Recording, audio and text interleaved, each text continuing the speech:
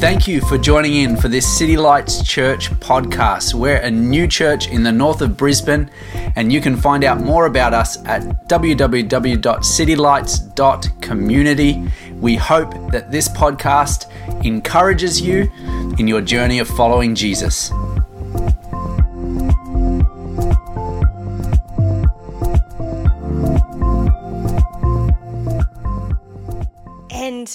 But the reality is that I do fail, because everyone fails, right? I have failed in the past and I will fail again, because that is the human condition, which I really struggle with. And it's funny, and that's why it's funny that I'm actually talking about failure, when it's something that I have to actually work through myself. I call myself a recovering perfectionist, because I like to, think that I'm working on it, right? I'm working on it, guys. It's happening. But yeah, it's funny that failure is just a part of our lives, hey? And we can see that in, some of our most iconic storylines and in movies, right? We see these people that are like failing and then they're like, get back up again. Anyone like movies? Yeah? Okay, cool. I'm a huge movie fan. I'm a big sci-fi fan as well. Any sci-fi fans in the house? Yes, Tanya. Yes, so good. Yeah, so I'm kind of, I'm a bit of a closet nerd, or maybe not so closet nerd, because a couple of weeks ago I turned up at church wearing Grogu earrings. Anyone know Star Wars, Grogu, The Mandalorian? It's a pretty good series. You should watch it. It's really good. Anyway, so these stories that we love, right, are filled with these people that struggle, that they fail, and the storyline of redemption in movies is actually huge. Like, we love to see those people that are struggling and they have this thing that they need to overcome, and so they're fighting and they're overcoming it. They may fail, they may have setbacks, but then they triumph, right? And they're like, I did it. Look at how much I overcame. And we love those storylines. And there's actually redemption arcs as well for the evil characters who maybe aren't so evil and they've made some bad choices, but then they're like, nah, I'm going to be good. And then they suddenly become good, and then it's all like, oh, it's lovely, everything's good. Everyone loves everyone. So we have these stories, right, because it's just a part of our life. Failure, unfortunately, is just inevitable. And if it's inevitable, what really the question is not, will we fail? But the question is, what will we do when we fail? How do we respond? How do we react to failure? And in the Bible, we actually see a lot of different people, and a lot of them fail. Like, the Bible is filled with imperfect people who continually stuff up. And I kind of struggle with that. But there's heroes of faith, right? Like Abraham. Abraham was impatient, and he actually did something. He made his own plan instead of following God's plan. Moses, he was really insecure, and he was angry. And it kept him from the promised land, the promise that God had given him. King David, this was a guy called the man after God's own heart. And he committed adultery and then murder to cover it up. Yikes, kind of a big deal. And then his son, King Solomon, was called the wisest man in the world. And yet, he was indulgent. He had too many wives, really, way too many. And then, because of all of these wives, he brought worship of other gods into Israel. And actually, that resulted in the collapse of Israel itself. Big stuff, big deals. But what actually separates the different characters is how they react to their failure. How they react to their failure. So today, I'm going to talk about Peter. Peter in the New Testament, who failed, and how he recovered from his failure, or how he responded to his failure. I'm just going to have a drink of water. Thank you, Twinkie. Who knew talking makes you thirsty? All right. I'm just going to give that to you. Thank you. I feel like I'm going to knock it over. I've already hit the pulpit a couple of times, so I don't want to water everywhere. Okay, so where are we? Peter. Peter is a disciple of Jesus. He's in the New Testament. He gets commissioned by Jesus. Jesus calls him out and he's like, you come follow me. And so he's following Jesus. And he spends like about 3 years with Jesus. They're really close friends. Some would call them best friends. They're having a great time. He's in the inner circle. And yet, when Peter was challenged, Peter denied knowing Jesus. Only when he was challenged like a little bit. Like it was like a couple of strangers that asked him about it. And Jesus even predicted that Peter would deny him. Jesus predicted that Peter would deny him. But he was like, nah, Jesus, I love you. I'm going to die for you.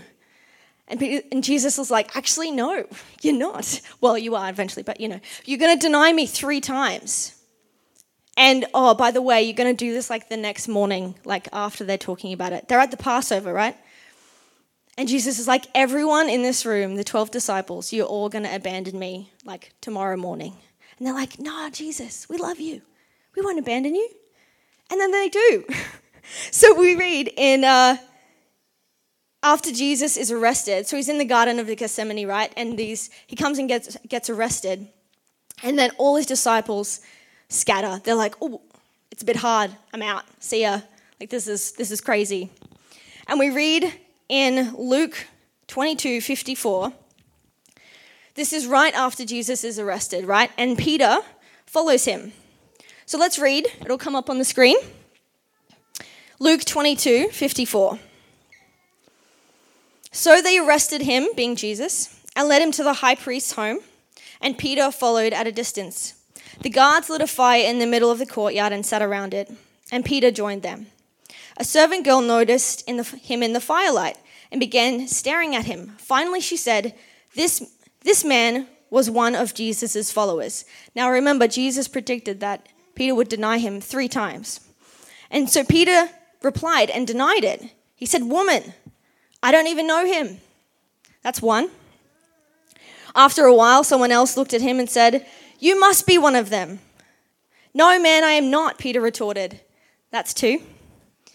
About an hour later, someone else insisted, This must be one of them because he is a Galilean too. Peter said, Man, I don't know what you were talking about. And that's 3. And immediately, while he was still speaking, the rooster crowed. And at that moment, the Lord turned and looked at Peter. Suddenly, the words of the Lord flashed through Peter's mind. Before the rooster crows tomorrow morning, you will deny me 3 times, that you even know me.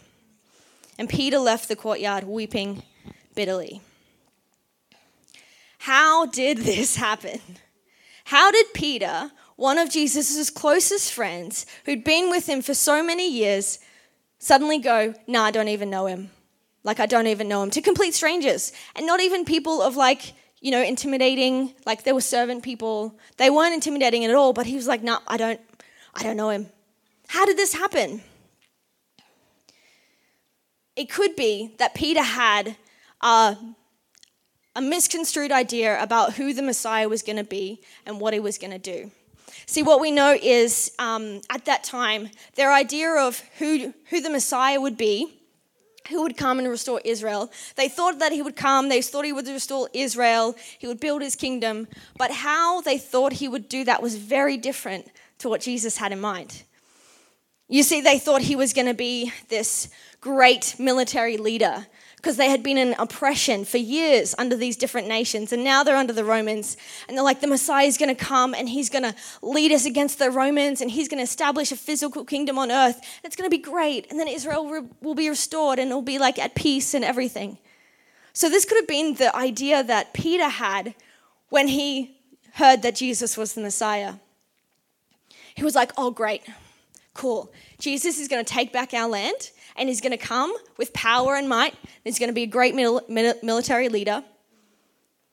And I'm going to have glory because I'm like with him, right? And so maybe this is what he thought when he said, Jesus, I will die for you. Maybe he thought he would actually die on a battlefield in glory, and Jesus would be king over the earth, or over Israel, and push back the Romans. But so this is his expectations. This could have been his expectations of Jesus.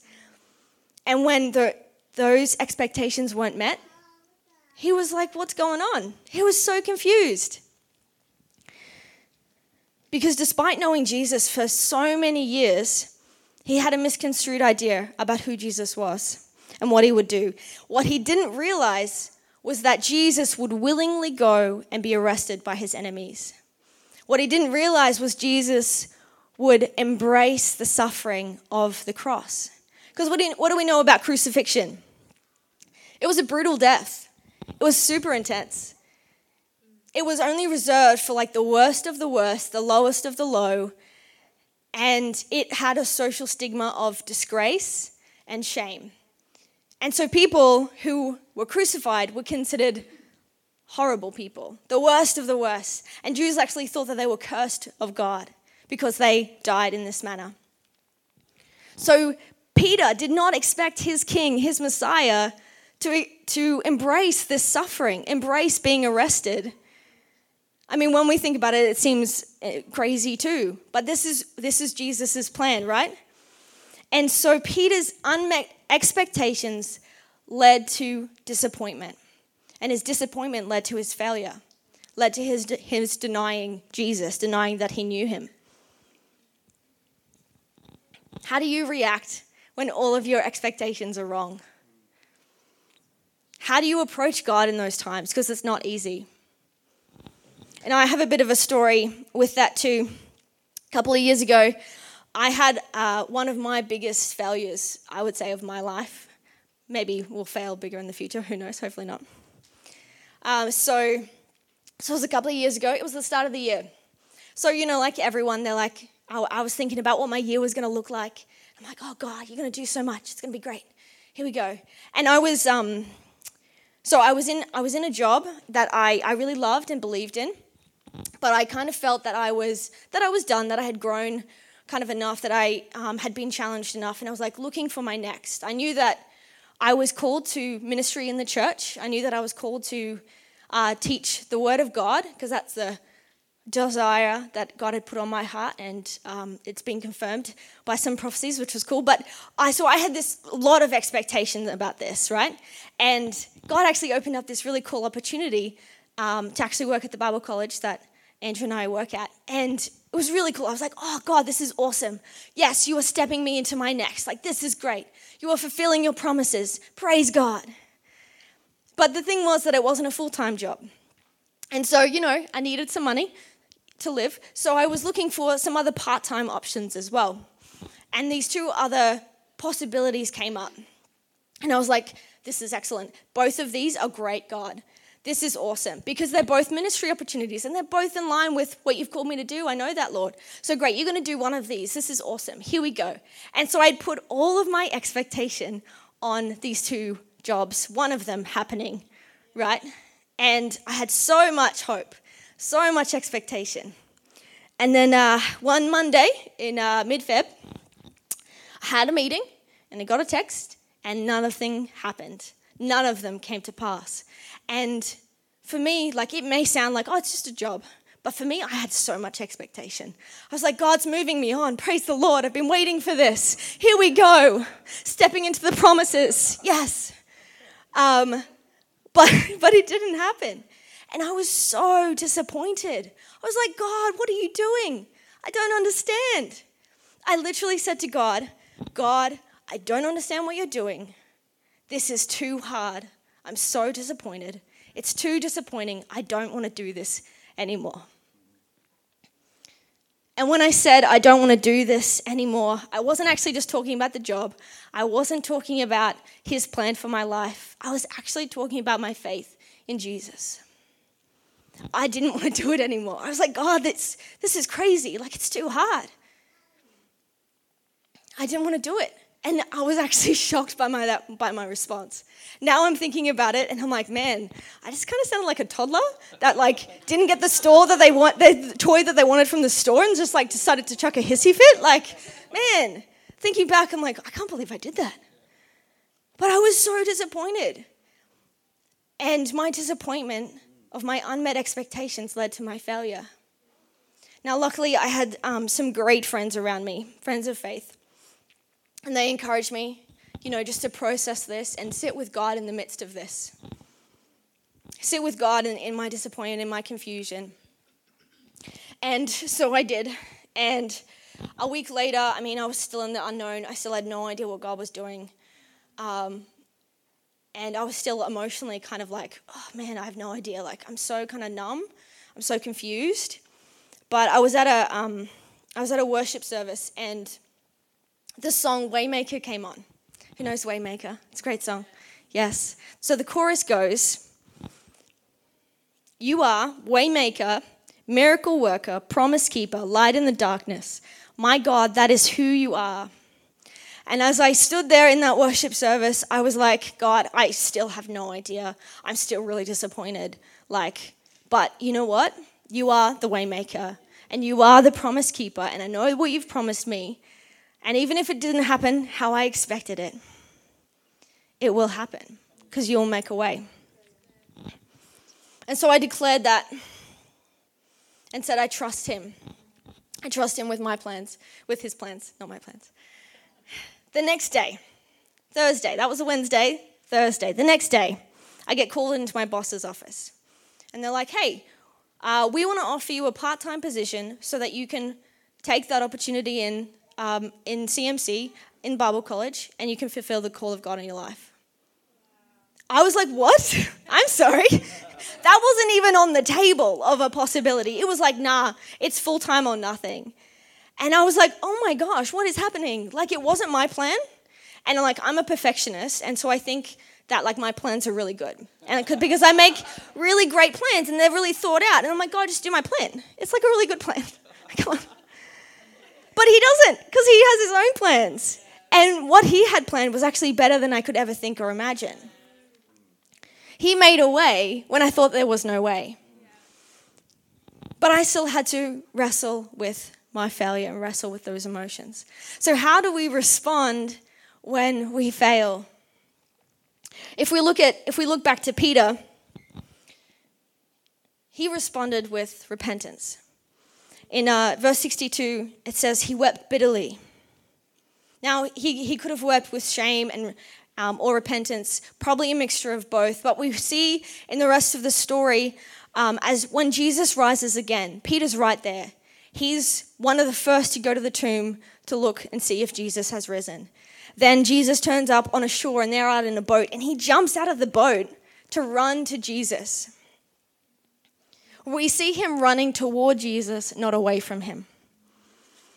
And this is the deciding factor in how we respond to failure and how we move through it. What is repentance? Repentance is, I'm going one way, and then I stop, and I turn around, and I go the complete other direction. It's a 180 turn. It's going, okay, I was going this way, but you know what? I'm going to go this way instead. See, Peter, he could have run and hid from Jesus. He could have run away from the disciples and gone, oh, you know what? I failed so badly. I can't go to him. But no, he chose to run toward him. He chose to reconnect with Jesus. Because sometimes our failure can separate us from God. But repentance reconnects us with God. Repentance reconnects us with God. And that's part of my story as well. That's what I did in that moment. I was shocked that I just gave up my faith so easily, so willingly. And then I was like, oh, you know what, God? I still feel horrible, but you are the only one who has keys to life itself. I choose to pursue you even if I have no idea what's going on, even if I don't have my great plans that are happening. I choose to choose you. I go towards you instead of away from you, because I know that is better than life without him. And the thing that he did in me and Peter, he wants to do in you. Because Jesus didn't leave Peter in his mess. He actually restored him. And so we read in John 21, verse 15 to 19. So Jesus has risen from the dead, and he's just having breakfast with his disciples, just chilling on the beach. And so it says in verse 15, after breakfast, Jesus asked Simon Peter, so that's Peter, his name was Simon before Jesus changed it. It says, Simon, son of John, do you love me more than these? Meaning the other disciples. And he's like, yes, Lord. He replied, you know that I love you. That's one. Then feed my lambs, Jesus told him. Jesus repeated the question, Simon, son of John, do you love me? Yes, Lord, you know that I love you, he says. And that's number 2. Then take care of my sheep, Jesus says. A third time he asked, Simon, son of John, do you love me? Peter was hurt that Jesus asked this question a third time. He said, Lord, you know everything. You know that I love you. And that's 3. And he said, Jesus said, feed my sheep. 3 times he asked if he loved him. Peter denied him 3 times, and Jesus restored him 3 times. He restored him completely to relationship with him. And not only that, he restored him to his purpose. He commissioned him again and said, feed my sheep, tend my sheep, feed my lambs. He commissioned him into his purpose, echoing his first call to him when he said, Peter, come, follow me, I will make you fishers of men. How incredible. He restores him to relationship. He restores him to his purpose. It's a brand new beginning for Peter. And that's exactly what grace does. That's what grace is. It's an undeserved, as Andrew was talking about, it's an undeserved favor. Peter didn't deserve that, but he got it anyway because Jesus is just that good. He's just that good. You see, your failure does not disqualify you from the grace of God. Failure does not disqualify you from the grace of God. My failure did not disqualify me from the grace of God. God could have gone, you know what, you kind of abandoned me, I'm out. But he didn't because he's so good. I rejected God, but he didn't reject me. I failed him, but he didn't fail me. Because he is a gracious and loving God and he longs to redeem us. He longs to bring us back into relationship with him and restore us to full health. Restore us to relationship with him.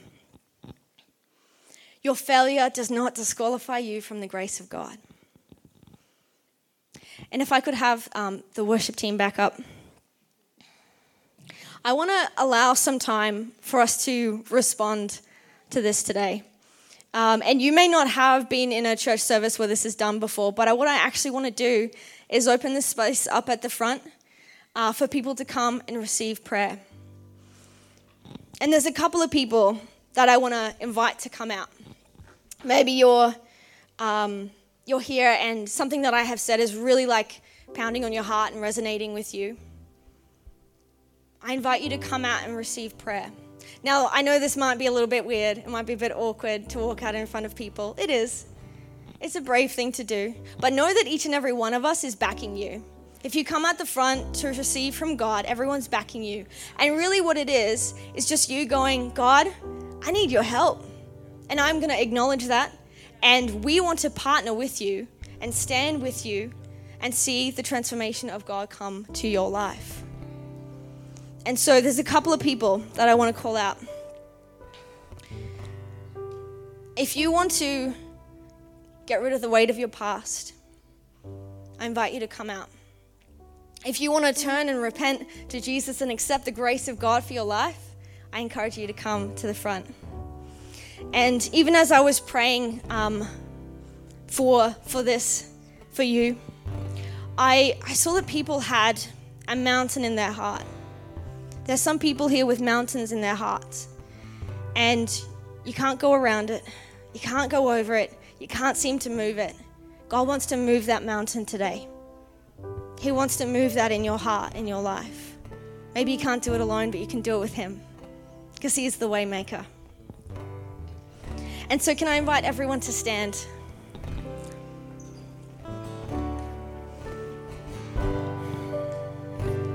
So I invite you, if you have a mountain in your heart that you want moved, if you want to receive the grace of God today, if you want to bring freedom, if you want freedom in your life from the weight of your past, I encourage you to come at the front and know that we are backing you, we are here, we are for you, and we just want to pray with you and see some things shift in your life.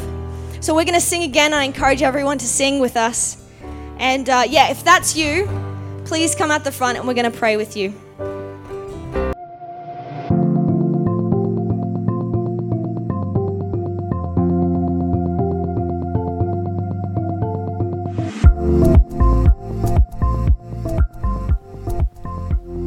Thank you for listening. You can find out more about City Lights Church at www.citylights.community.